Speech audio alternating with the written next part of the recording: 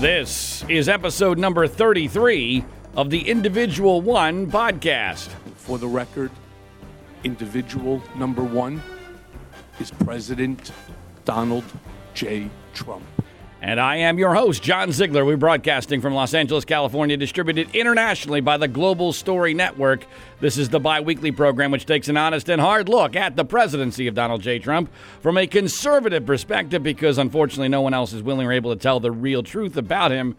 The liberal mainstream media can no longer be objective if they ever could, and the conservative, now state-run media has been completely compromised. We, however, at the Individual One podcast have most definitely not been co-opted. Welcome to the program. Please remember to subscribe, rate, review, and share it via social media. Follow us on Twitter. Our Twitter handle is @IndividualOnePod. That's individual, the number one pod. Thanks for bearing with us during our unusual Memorial Day weekend scheduling. We did not do an episode of the podcast over Memorial Day for a variety of reasons, and we're doing this episode a day earlier than normal. The schedule will still be somewhat in flux in the weeks to come as we head in the beginning of summer, but we're still dedicated to doing this twice a week, and usually, although not always, on Sundays and Wednesdays, Los Angeles, California time. By the way, speaking of that, this weekend, thanks to my daughter's birthday, we will not be doing it on Sunday. We'll be doing it on Saturday, probably midday Los Angeles time on Saturday. But anyway, hope you, if you're in the United States, hope you had a good Memorial Day weekend. President Donald Trump was in Japan. And only Donald Trump could possibly go ahead and on Memorial Day in Japan wish everyone a happy Memorial Day, considering the fact that, you know, a pretty good percentage of the soldiers we're remembering on Memorial Day were killed by Japanese. And it gets worse than that. It gets worse than that because in 2016, not like all that long ago, in the midst of the campaign, Donald Trump actually tweeted, and this is a real tweet, he tweeted in 2016, "Does President Obama ever discuss the sneak attack on Pearl Harbor while he's in Japan?" I'm not making this up. It's just flat out ridiculous. I mean, there's literally a tweet for everything. And that's Donald Trump. I'm guessing, I'm hoping that he didn't mention Pearl Harbor while he was over in Japan. But he did wish everyone a happy Memorial Day. Far more serious things happened over that period of time. North Korea began retesting their missile system. Remember when that was supposed to be all taken care of? Well, that was a lie. And instead of acknowledging that he made a mistake and correcting course, Donald Trump has tripled or maybe quadrupled down on Kim Jong-un. In fact, and again, in any other presidency, this would be something we would talk about for weeks. For weeks. In a tweet, Donald Trump, the President of the United States, backed the brutal dictator, tyrant of North Korea, Kim Jong-un, over the I wouldn't say presumptive, but certainly the clear favorite for the Democratic presidential nomination and former Vice President of the United States, Joe Biden. Again, I'm not making this up. And then, you know, in any other world, one of the little details would be something everyone would be discussing. When he did so via tweet, he misspelled Joe Biden's name. You cannot be serious! I am totally serious. We're better than that. No, we are not. We are not. We are most definitely not better than that. This was the tweet to which I'm referring to from President Trump. North Korea, this is fascinating. North Korea fired off some small weapons because, you know, small weapons, I guess, aren't that dangerous. As if that doesn't reveal intent, right? Isn't the intent here the important thing? He fired off some small weapons which disturbed some of my people and others. Now, that's amazing. That's an amazing acknowledgement. This action disturbed some of my people. Translation, my top advisors, because for Trump to know about this, right, they have to have access to the president. And if they have access to the president on a foreign trip, we're talking about only the very top people. He's not referring to the coffee boy who's, boy, Mr. President, I'm really disturbed by what North Korea did, firing off some small weapons. No, we're talking about people like John Bolton and others who's acknowledging. Others, I guess, not important people because they're not part of his administration. But not me. What's he saying there? I know better than my top advisors.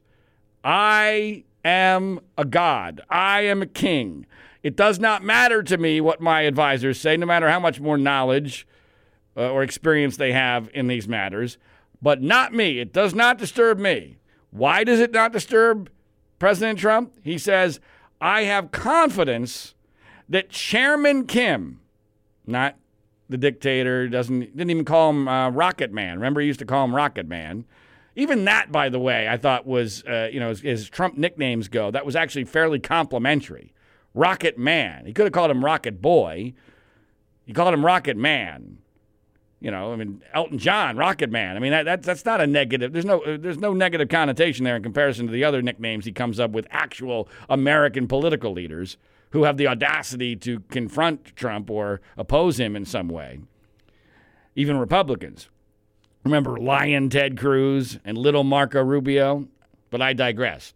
I have confidence that Chairman Kim will keep his promise to me, and also smiled when he called Swamp Man Joe Biden, Bidan. Now, I'm a terrible speller, and I make a lot of mistakes, especially with autocorrect on Twitter. When I see them, I immediately delete them. Trump did not immediately delete this tweet, but Biden is not a difficult name to spell. Bidan. You cannot be serious! But he writes, he called Swamp. This is referring to Kim Jong-un, tyrant, dictator, killer of American Autowambir, even though Trump doesn't want to blame him for that because he takes his word for it. He says that Kim Jong-un smiled when he called Swamp Man Joe Biden a low IQ individual and worse. Perhaps that's sending me a signal, ? What the hell does that mean? I honestly don't even have a theory for what that means. But here he is kissing up on a Memorial holiday weekend to Kim Jong-un, disparaging the former president, vice president of the United States, Joe Biden, very likely his political opponent. And then he deletes it, and then he retweeted basically the same thing. I believe he corrected Biden's name being misspelled. But this is so amazing. And it resulted in some gonzo world headlines. This one from NBC. This is an NBC tweet about what I just told you that the president said publicly. NBC News actually was forced to tweet the following. U.S. president and North Korean dictator are in agreement on their shared criticism of former U.S. vice president, White House says. It's just flat out ridiculous. You know, what does that mean? So they asked for clarification, from the White House. Hey, the president just tweeted this. What does it mean? And the White House verified. Yep, we're going with the United States president and the North Korean dictator are in agreement on their shared criticism of a former vice president of the United States, Joe Biden, whose last name apparently we're incapable of spelling. So what's really going on here? I have said from the very beginning of Donald Trump's run for the presidency, even though there were things that I liked that he was saying, and there's occasionally still things I like that he's saying, I just don't trust that they're real.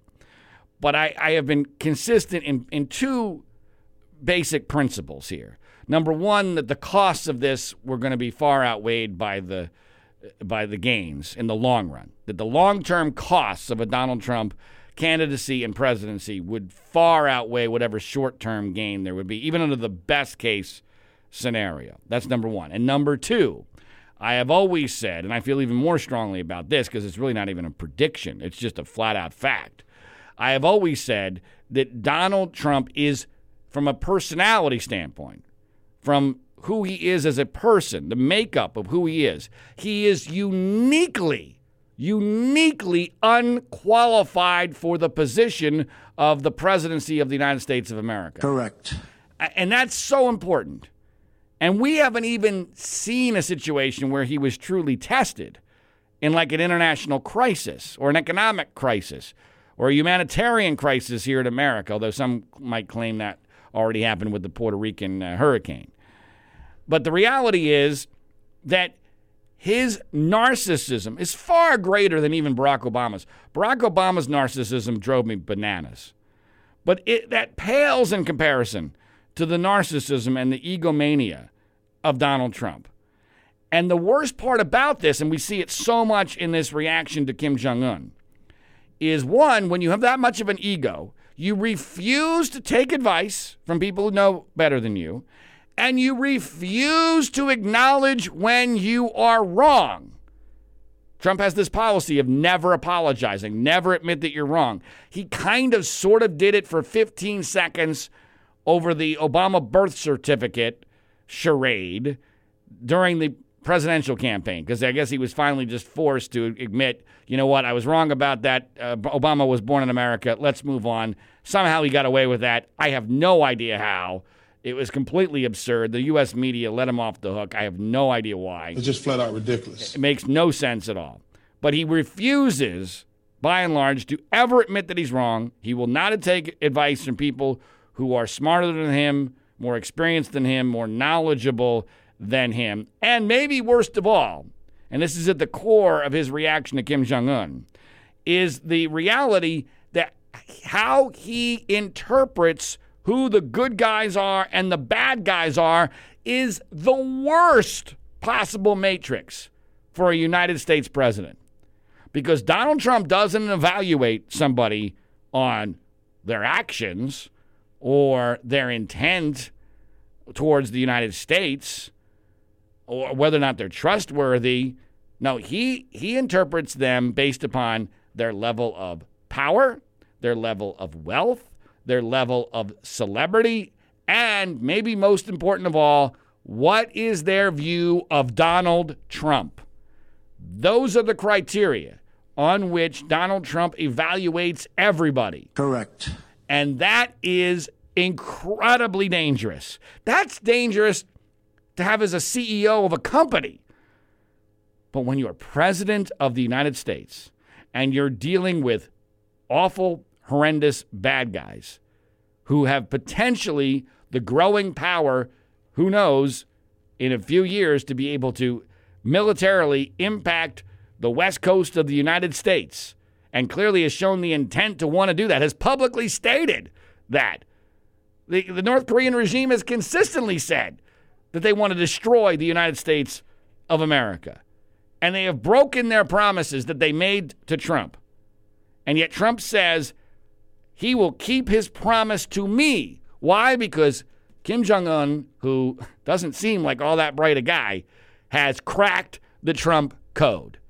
The Trump code is if you are powerful, if you are a celebrity, if you are able to get Trump publicity, especially good publicity, and if you kiss Trump's ass, he will like you. He will view you as a good person. He will therefore, once he views you as a good person, he will interpret everything you say through that prism, which means he will trust you, especially once he has invested himself in trusting you. And it's really hilarious to me that Donald Trump, who never keeps a promise, remember that wall that he promised 1,000,000 times, remember Obamacare he was going to repeal 1,000 times, all sorts of promises he doesn't keep. This is a guy, ask his first two wives about the promises that Donald Trump keeps, okay? The sacred promises that Donald Trump keeps. So the idea, it's hilarious to me that Donald Trump is somebody who apparently views other people's promises to him to be sacred, even though there's a voluminous evidence that they're not going to keep the promise, when he won't keep his promise to anybody. Forget about not just his supporters, his own wives. That I find flat out hilarious and dangerous, because we have him coddling a dictator and a tyrant. And from the beginning of his interaction with Kim Jong-un, I ask you, what has Kim Jong-un not gotten out of this deal that he could possibly have hoped for? I can't think of anything. He got let off the hook personally by the President of the United States on Otto Warmbier. He has been given an enormous increase in his national stature. He's taken far more seriously now. There's no evidence that they've done anything to diminish their weapons program. In fact, I'm of the belief, although I'm not an expert in this, but there's been reporting on this, that the whole thing that brought them to the table was that a large portion of their weapon system literally collapsed. And so they weren't going to be able to do anything anyway. But the evidence has been overwhelming that their intention is to continue to try. And I don't know what we've gotten out of the deal. But the most important thing, the most dangerous thing is the precedent that this has set. Not just within this relationship, but in the relationship with other dictators. You don't think that, especially if Trump gets reelected, that other dictators and tyrants aren't looking at this and reading the playbook for how to deal with Donald Trump and get him to dance to your fiddle? Because it's not difficult. All you need is power and celebrity and the willingness to kiss his rump. That's really all you need. Putin has figured this out. Kim Jong-un has figured this out. Saudi Arabia has figured this out. And conservatives are just sitting on their hands.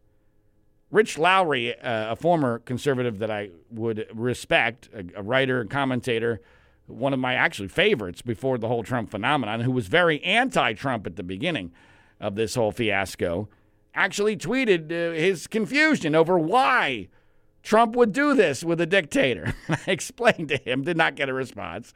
I explained it's because he's enamored of celebrity tyrants and does not want to admit that he's wrong. And if a Democrat ever did anything close to this, people like Rich Lowry would be screaming bloody murder. Correct. And would be warning about the dangers of all of this. And I realize that a large part of the problem in criticizing Trump, especially from a conservative perspective, is not only that most conservatives have been totally brainwashed. I love the poorly educated. But it's hard to point to something substantive and say, here's what the damage is. For some reason, the midterm election loss has been totally forgotten and rationalized. That was real damage, especially here in California. And there's been other things that have been damaging. But by and large, it's difficult to point to something. Well, it used to be that conservatives would look down the road and go, well, this is a horrible precedent, and aren't we setting up a very dangerous situation? And I continue to go back. Even Trump fans, even some Trump fans, have to be uneasy with Trump at the helm in a real, true crisis. You cannot trust what he says. You cannot trust his judgment. And he interprets people and events through a prism that is completely screwed up and dysfunctional. And that's why I've always believed, and I believe I've been vindicated 100%, that he is uniquely, that's the important word in that phrase, uniquely unqualified for this obviously unique position. Correct. And yet, conservatives will just pretend that this did not happen. Now, interestingly, over this past weekend, something in this realm happened that I found fascinating from a human standpoint. Minnesota Senator, Democrat, running for president, Amy Klobuchar, she made a statement at a campaign event about John McCain. And this is interesting because Klobuchar was at the inauguration of Donald Trump, and she was sitting right next to John McCain. And apparently, and it's clear that she was sitting right next to John McCain. Apparently, Bernie Sanders was on one side and John McCain on the other. That must have been quite interesting. But she says, very casually, off the cuff, it does not appear to have been, scripted remarks. She says that during the inauguration of Donald Trump, that McCain was, I don't know if he was whispering or just reciting the names of other dictators in the world.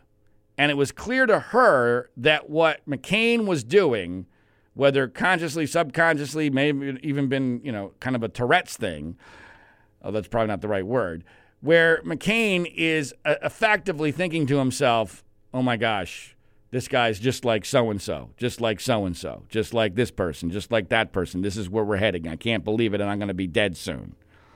And so she tells the story, and she gives McCain credit for understanding the dangers of what we're dealing with here, that this is a tyrant in the making. And I've always said that in some ways, Trump is just paving the path for a true tyrant in the future. But in other ways, he's maybe even more dangerous because no one's afraid of him because he seems like such a buffoon. Correct. And, you know, in a way, the buffoon can do more damage because you don't take him seriously enough. You're not afraid of him. Well, what was fascinating to me about this from a human and political standpoint is that she makes this statement, and then Meghan McCain, the daughter of John McCain, rips her for it, saying, leave my father's legacy alone, as if she was manipulating John McCain's legacy for her own potential political advantage. And I realize that John McCain is about the last Republican that still has some cachet within people who would vote in a Democratic presidential primary. But there was nothing remotely inappropriate with what she did. She told a story that's highly relevant in a complimentary way to John McCain. But Meghan McCain's got to get over herself. I mean, I'm sorry, your father died. He lived an amazing life. Your career has been greatly helped, if not made, by the fact that you're John McCain's daughter. This, get off your high horse and let's deal with the real problem here, which is your father was right. And the bigger problem, which I have warned ever since McCain's death, and we're seeing it in the reaction to the Mueller report in spades. The big problem here is that John McCain's death, along with the death of Charles Krauthammer of Fox News Channel, and I believe the deaths of the Bushes, and the deaths of, not just the deaths, but General Michael Hayden had a stroke, former CIA director, who I know him, I've interviewed him a couple of times, amazing guy. I believe he was holding his fire for when the Mueller report came out. Now he can't even do interviews because he's recovering from a horrible stroke. Trump has insanely good luck for some reason in this realm. There are all sorts of conservative voices with cachet and with credibility on the right who have been silenced. We've had major U.S. senators, Jeff Flake, for instance, retiring from the U.S. Senate, no longer there. And so there's all sorts of people who had a voice, a strong voice, when the Trump presidency began, who no longer do, and foremost among them is John McCain. And I am a huge believer in human cowardice. Humans are inherently cowardly. They do not like to stand alone. They abhor it, especially in this day and age. For some reason, we were a country that was founded on the backs of men, mostly men, some women who allegedly stood up. But, I guess that goes back to the old Ben Franklin phrase, we all hang together or we will surely hang separately. Well, no one wants to believe in that anymore. No one wants to go it alone. And you need political cover in order to do anything that's remotely courageous. John McCain would have provided cover. I truly believe if John McCain was alive, that he would be shouting from the mountaintops that Donald Trump needs to be removed from office. That would then give people like Mitt Romney cover to have more than a quarter of a testicle, which is all Romney's willing to show at this point. Then once you got McCain and Romney together, now you have the last two Republican presidential nominees before Trump. That's powerful. It might not be nearly as powerful as it used to be because, as I said, a huge portion of the Republican Party is now a cult. I love the poorly educated. But there's still a lot of members who are not cult members, a lot of party members who are not fully part of Cult 45, as I refer to it, who would at least respect Romney and McCain standing together and saying something's got to be done about this. Well, with McCain dead, his buddy Lindsey Graham completely co-opted. I have no idea what Trump must have or somebody must have on Lindsey Graham, but there's no other explanation at this point for how off the deep end Lindsey Graham has gone, best buddy of John McCain. And with Mitt Romney being a wimp and effectively doing Trump's dirty work for him by undercutting Justin Amash, the only guy in all of this who has had a brain, a soul, and two sturdy testicles. That's it so far on the Republican side is Justin Amash. And I don't know Justin Amash. I hesitate to ever, especially having learned a lot about humanity and public figures over the years, I hesitate to put anybody on a pedestal because they will always let you down.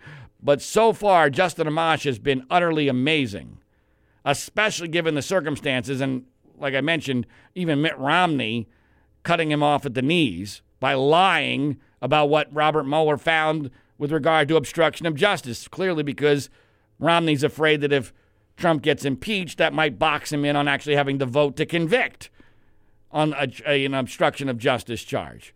But Justin Amash, the only Republican in Congress who has effectively come out in favor of Donald Trump's impeachment, and he has ripped Bill Barr, our pathetic Attorney General, to shreds. He did so again today in a fantastic Twitter thread. I'll read some of that to you right now. Justin Amash writing, Attorney General Barr has deliberately misrepresented key aspects of Mueller's report and decisions in the investigation, which has helped further the president's false narrative about the investigation. Correct. He continues, after receiving Mueller's report, Barr wrote and released a letter on March 24th describing Barr's own decision not to indict the president for obstruction of justice. That letter selectively quotes and summarizes points in Mueller's report in misleading ways. Mueller's report says he chose not to decide whether Trump broke the law because there's an official DOJ opinion on that indicting a sitting president is unconstitutional, not because of concerns about impacting the president's ability to govern and preempting possible impeachment. That's an incredibly important point, by the way. And that was at the heart of why I have such disdain for Bill Barr, because that was sneaky pool. Because when he put out the word immediately that Mueller did not decide to not indict Trump on obstruction of justice because of that DOJ policy, which is what Barr said, that was a signal to all the experts out there, even on the liberal side. All of a sudden, everyone stopped in their tracks and said, wait a minute. Mueller specifically said that that his decision not to indict was not based on that DOJ memo? It's not law? Because that's a signal, a strong signal that guess what? There's nothing to indict over. I have made a determination that even if he wasn't the president, I would not indict him. And that's not true. In fact, it's the opposite of what the report says. It's the exact opposite. And as Amash continues on in this Twitter thread, Barr's letter doesn't mention those issues when explaining why Mueller chose not to make a prosecutorial decision. He instead selectively quotes Mueller in a way that makes it sound falsely as if Mueller's decisions stem from legal, factual issues specific to Trump's actions. Again, that is key because immediately, even on the left, people's first reactions were, wow, okay, boy, that's really strange. But if that's the case, then this thing's all over.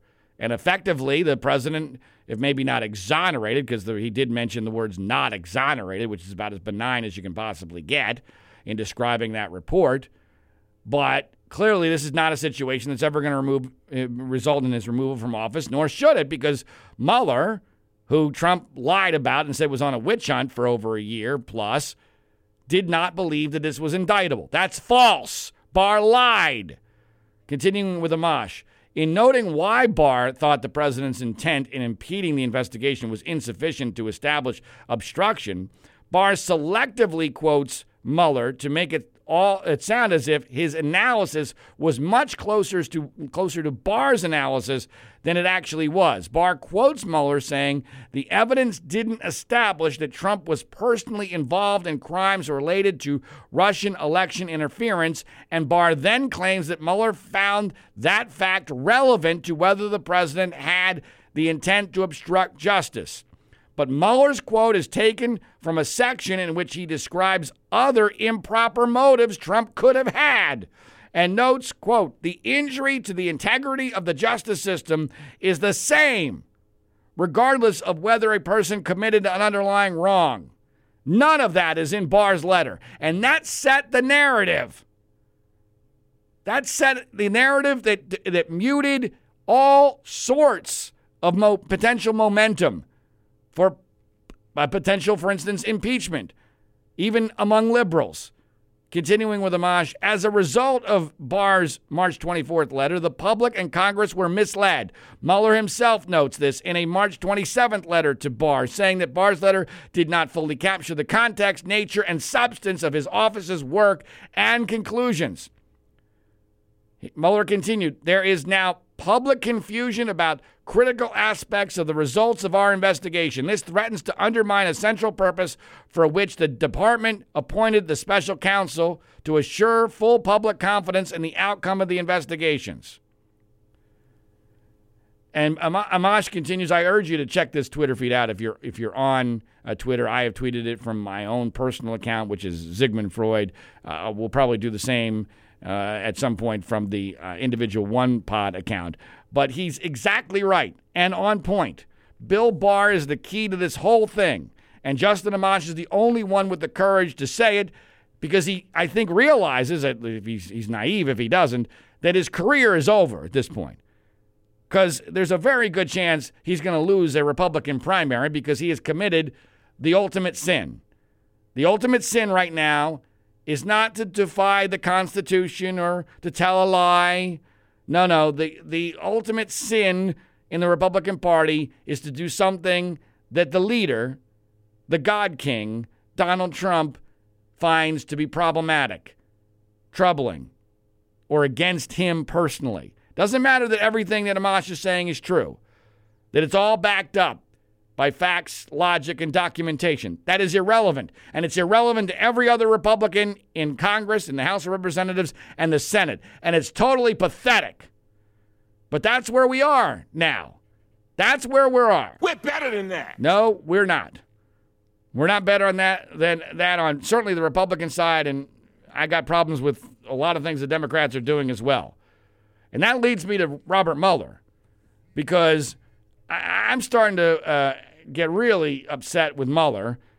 It appears as if, and we don't know for sure, but this has been reported now for the last week or so in various sources, that Robert Mueller does not want to testify publicly in front of Congress. He wants to testify. He just wants to do it privately in a closed-door session. That is unacceptable. You cannot be serious. And it's not just because, from a catharsis standpoint, America needs that crescendo to end this story, to end this nightmare. You can't have this story end without some sort of dramatic conclusion. And that would be at least Robert Mueller testifying publicly. But it's incredibly important for the American people to see him because we live, among other things, we live in a world where if it doesn't happen on video, or at least audio, it did not happen. Having him testify in private and then having a transcript come out is completely irrelevant and exactly what Donald Trump wants. Correct. Because, first of all, no one reads.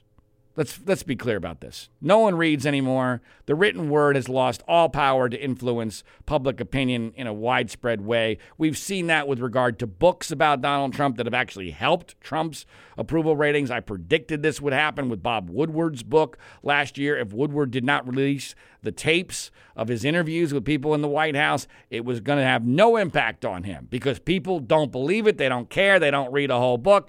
The percentage of people that read books is incredibly small. It's enough to make a lot of money for Bob Woodward, but it's not enough for it to impact public opinion, especially when the only people reading the book are the people who already dislike Donald Trump. That's why you bought the book. It's the same way with Mueller's report. And Barr knew this. Barr knew this. Eliminate any intrigue, any reason for people to read the report. No one on Trump's side wants to read it anyway because they have a sense it might be icky. It might make them feel bad. So he's giving permission to everyone. Nothing to see here. No collusion and, effectively no obstruction of justice because there's no underlying crime. And let me just say one more time. We don't know if there was any underlying crime because there was so much obstruction that Mueller was not able to get to the bottom of this, and that's what he should have said. That's what Robert Mueller should have said. I'm sorry.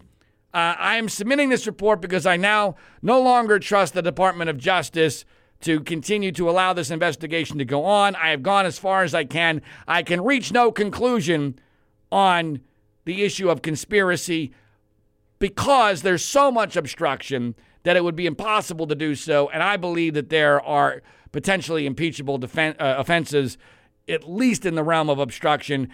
I turn this over so that Congress can make that decision for themselves. That's what Mueller should have done, but he did not do that.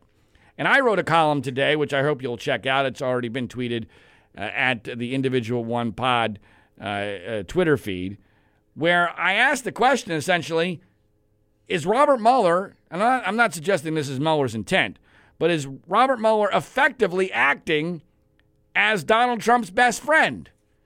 Because I think an incredibly strong argument can be made that he is. Here are some of the bullet points I list. Mueller limited the scope of his investigation to two incredibly narrow issues and defined conspiracy in such a way that it would have been impossible to prove, no matter how much quote-unquote collusion there may have been with Russia. He gave Trump every possible benefit of the doubt, especially on several obstruction allegations, and didn't make a big enough deal about how clear the obstruction by Trump was and that his team, that obstruction may have prevented a finding of conspiracy. He strangely corrected only one media report during his investigation. BuzzFeed's report on Michael Cohen having been allegedly instructed to lie to Congress by Trump and his team. We discussed this on this podcast. We had the editor-in-chief of BuzzFeed, Ben Smith, on this show in an interview I urge you to check out. And it sure now looks like, inexplicably, that moment took the juice completely out of one of the most disturbing obstruction allegations against Trump in a way the president could have only dreamed of. Mueller diffused the charge of obstruction in the Michael Cohen congressional testimony that was most similar, in my opinion, to what Bill Clinton got impeached for: suborning perjury. And in this case, Cohen actually did perjure himself. In Clinton's case, he only suborned the perjury of his secretary, Betty Currie, in an effort to try to cover up the Monica Lewinsky affair, but she never actually committed perjury. And this is something I think people can understand. And I've talked time and time again about why I believe that there's only one explanation for Cohen's false testimony to Congress about the Trump Tower Moscow project. It's because he was directed to. And whether it's by his lawyers, Trump's lawyers, or by Trump himself, or both in a wink, wink, nod sort of way, doesn't matter. Because when it's the President of the United States, that's obstruction, because he has the pardon power and all sorts of other power, all sorts of favors he can do. This is his own personal lawyer. But Mueller did that favor for Donald Trump. Mueller accepted the presumption, not based in law, that a sitting president cannot be indicted. And then Barr misrepresented that. Mueller decided not to fight a subpoena battle to get Trump to testify, not even forcing the president to go down that path, which would have had at least some political peril. And then after letting him off the live testimony hook, Mueller accepted his absurd written answers. 37 times Trump says, "I don't remember." 37 times in written answers. You cannot be serious. Written answers from a guy who claims to have the best memory in the world. Correct. And all Mueller did was, even though Trump made numerous obvious lies, he simply referred to his responses as, quote, inadequate. Mueller naively trusted Bill Barr to accurately portray his report, and then when that didn't happen, he did nothing to publicly push back, even when he was doing so privately. And now he's afraid of testifying publicly. I'm sorry. This is a war. This is not a picnic. This is a situation where the gentleman's rules are been thrown out the window. If they weren't before Barr did what he did, they certainly are now. And Mueller ought to know that. Mueller is a freaking war hero, a Marine. And he's going to allow Bill Barr to get away with this and not even have his public say, all because he's afraid of the shit show. And granted, it would be a shit show. It would be a shit show. Republicans would create a shit show over this whole bullshit conspiracy, deep state, the origins of the investigation, it was a coup d'etat bullshit. You must be crazy. When are you going to stop believing in something that isn't true? And this is, speaking of being crazy, it drives me crazy that by going this direction, Mueller, whether he intends to or not, realizes it or not, is effectively enabling and rewarding bad behavior by Trump, by Barr, and by the Republicans. Because if they threaten to make a shit show out of the thing, Mueller won't participate. So what are they going to do? How, does that reward their behavior or not? I have 2 small children, 2 years old and 7 years old. We're not the best parents in the world, but we realize you don't do that kind of thing because now you're creating a precedent where they understand quickly that that kind of behavior gets rewarded. And that's what Robert Mueller's doing. Will it suck for him if he were to testify publicly and have to go through that? Yeah. But if he handled it properly, it wouldn't happen again, and it might backfire tremendously on those who try to make it into a shit show on both sides of the aisle. But make no mistake, Mueller not testifying publicly is effectively him not testifying. It is the greatest scenario possible for Donald Trump.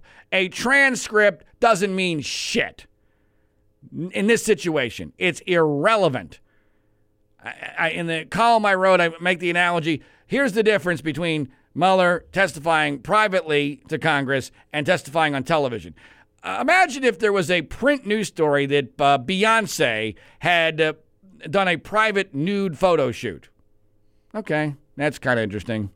That's, no, people would be talking about that for 15 minutes on Twitter, and they'd be curious about it. But, it wouldn't have any major impact. And then compare that to what if nude photos of Beyonce got published. Think about the level of interest in that. It would be enormous.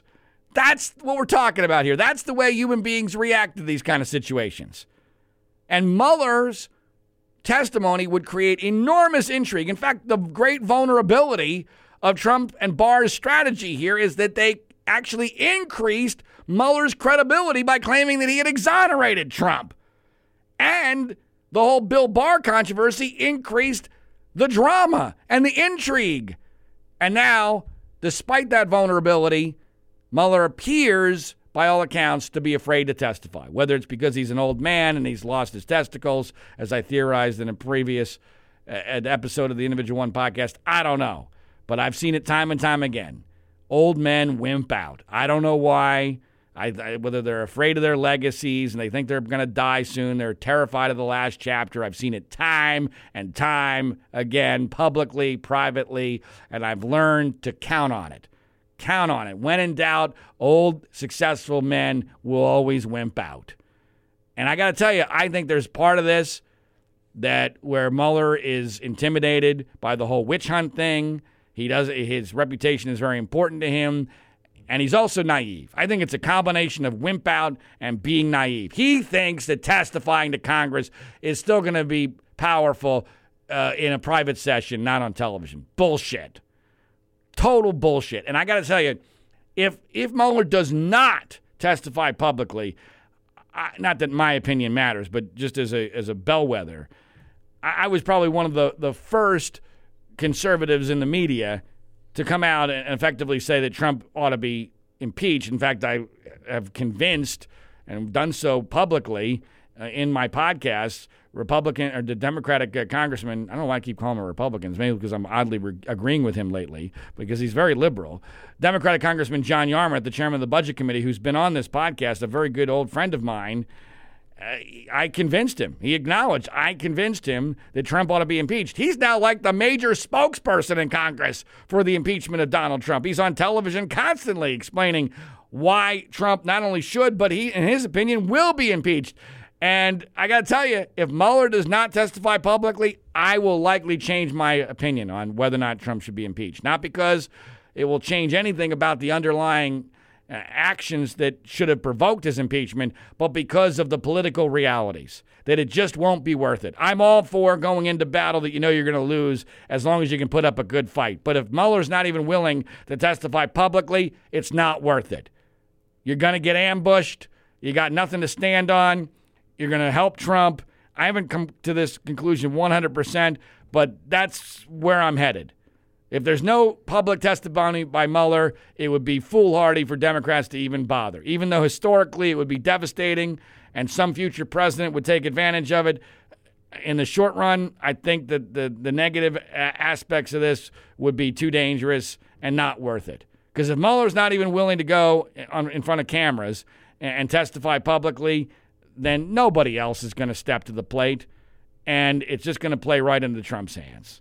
Again, I'm not there yet. We don't even know 100% for sure that's Barr's decision, but it's looking, reading the tea leaves, as if that is going to be the case, which would be just tragic. It'd be tragic for the truth. It would be tragic for justice. I have never believed that Trump was going to lose this. I've said numerous times, Trump is not going to lose this battle. He's going to win. We're just debating the final score. The final score matters. The final score matters for history, and the final score matters for the 2020 election. And that's part of why I'm changing my opinion on what should happen if Mueller's not even willing to testify publicly. But just because you're going to lose or more than likely to lose doesn't mean if the fight is worth it from a principle standpoint that you don't take it on, especially when you've lived the life of a Robert Mueller. Now, is it possible there's something I'm missing here? It is certainly possible. There's a lot of other investigations that are still going on that we know little or nothing about. However, I'm tired of people giving every benefit of the doubt to Robert Mueller. I no longer believe he deserves that level of benefit of the doubt. If he was willing to testify publicly on television, I'd say, okay, fine, then he's clearly there. But I'm seeing all sorts of signs of a combination wimp out and naivete, that he still thinks that we're living in 1970-something and that the rules haven't changed. The rules are totally changed. They're totally different now. And if you don't realize that, you're gonna get killed. You're bringing a butter knife to a gunfight. And that's what's happening so far. But obviously we'll be along to chronicle it as it happens. I certainly hope that Mueller will change his mind or that some way they'll be able to figure out a way to make that happen, but I have my doubts. I do want to mention one other thing in somewhat support of Donald Trump, because this article really bugged me. But, in a weird way, though, this will be critical of Trump as well. The New York Times, I think it was yesterday, had a headline, Trump administration hardens its attack on climate science. And the article, which was praised by all the left-wing media types on Twitter, is one of the most biased and vacuous pieces of crap I've ever seen in my life.